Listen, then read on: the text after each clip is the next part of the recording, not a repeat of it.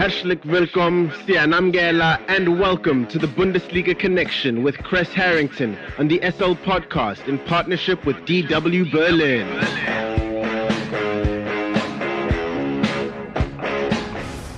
It's time for the latest from Germany's domestic football league, the Bundesliga, and more. For that, we are joined by Kres Harrington from our partner station Deutsche Welle in Berlin, Germany.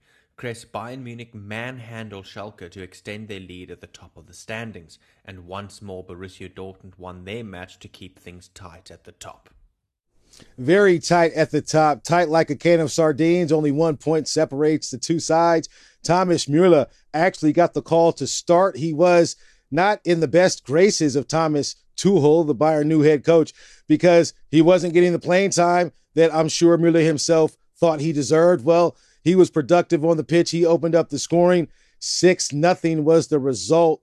It pretty much showed Bayern Munich is all about business, all about protecting what's theirs, the Bundesliga title. I mean, it's the only thing they're going for, they're aiming for, and I think it would be a disgrace to them, to Bayern Munich, if they do ultimately lose and allow the title to slip through their fingers, because they are looking at Dortmund, even though it's right behind over their shoulder, Dortmund are. I do think that if Bayern take care of business, they'll walk away with an 11th straight title. Now, in terms of the better offensive performances, Serge Gnabry has been electric. He netted a brace. He also was one player that was, I think, in the conversation of maybe shopping his services elsewhere outside of Germany. But I think that his performance and just his commitment with his best buddy, Joshua Kimmich, who also converted a penalty, I think they're a good duo. Bayern Munich looked very good. In my opinion, the best game and biggest win during Thomas Tuchel's era.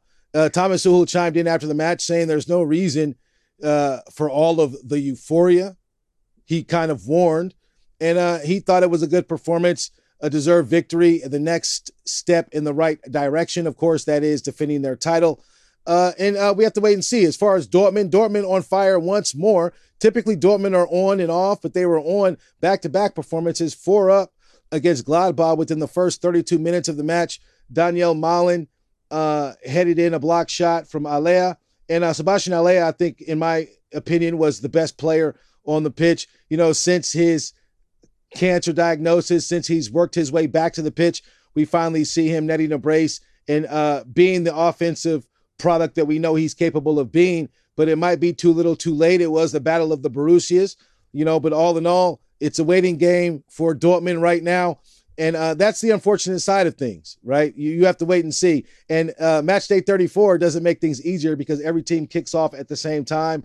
So match day 34, if the drama continues until then, I'm sure everyone will be trying to swap to mini games to see what happens at the top as well as the bottom. Kres, following matchday 32, what is still at stake for clubs other than Bayern Munich and Borussia Dortmund?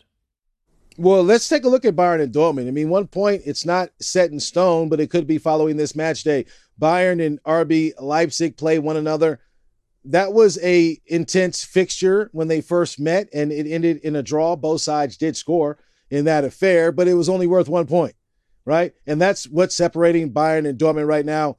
So match day 33, we could see a swap in the standings if somehow the Bulls of RB Leipzig are able to hold Bayern once more. And Dortmund, of course, will have to take care of business at Augsburg.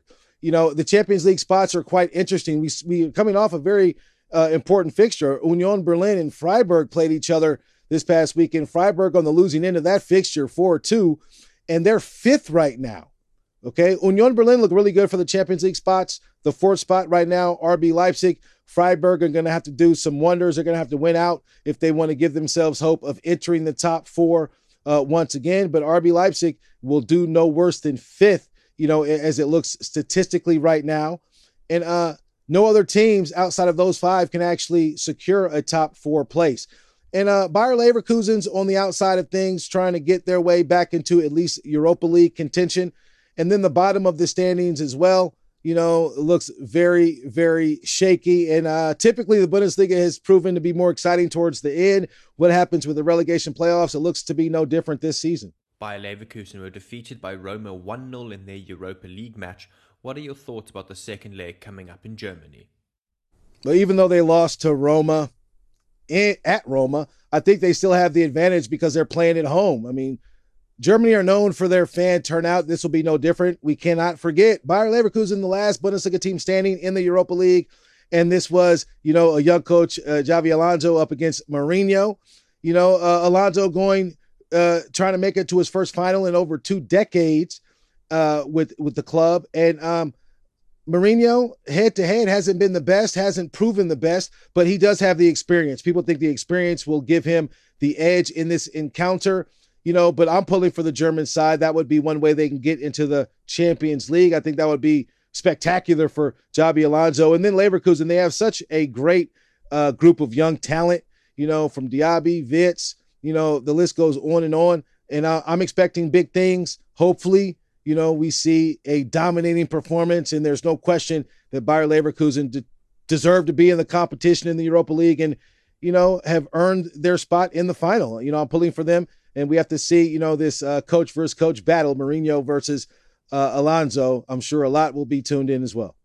And before we let you go, Kres, just like always, what else has hit your radar this week? Yeah, I touched about the bottom of the standings. I mean, right now we have a handful of teams looking to survive in the top flight. Head to Berlin at the very bottom. I mean, they have the worst chance of making it through. But Schalke, Stuttgart, Bochum, Hoffenheim, and Augsburg, they're all embroiled in the tightest relegation battle of all time. That's what, all of the Bundesliga nerds out there say who have been focusing on the relegation battle. And it should be quite interesting. Head to Berlin hosts Bochum. That should be very interesting. Stuttgart are at Mainz, and Schalke host Frankfurt. Frankfurt, obviously, with the coach change, they had hit a rut, and Glasner is no longer with Frankfurt. So we have to see what happens with that. Schalke teams are fighting for their survival. They have nothing to lose and everything to gain as far as that top flight exposure, and then just the presence of being in the number 1 Bundesliga. So all of the teams, looking up at other teams, will be going for all 3 points. I think the biggest fixture at all to focus on is going to be Head to Berlin hosting Bochum, just because of the significance. Head to Berlin, Union Berlin, the only Bundesliga teams out of Berlin here competing in the top flight. So that should be very interesting. I mean, I'm pulling for Head to Berlin. Unfortunate to see what's happened to that club. They put up a few goals here and there, but Bochum has shocked aside a time or two this past season. So that should be quite the encounter. Thank you very much for the Bundesliga update, Mr. Kres Harrington from our partner station Deutsche Welle in Berlin, Germany. Have a fantastic day further. Dankeschön und auf Wiedersehen. The Bundesliga Connection is a team effort driven by the following incredible individuals. The show is hosted by Aidan Hewitt and Kres Harrington. It is produced by Kres Harrington. It is edited by Aidan Hewitt and Uli Presch, and graphics are provided by David Scullard.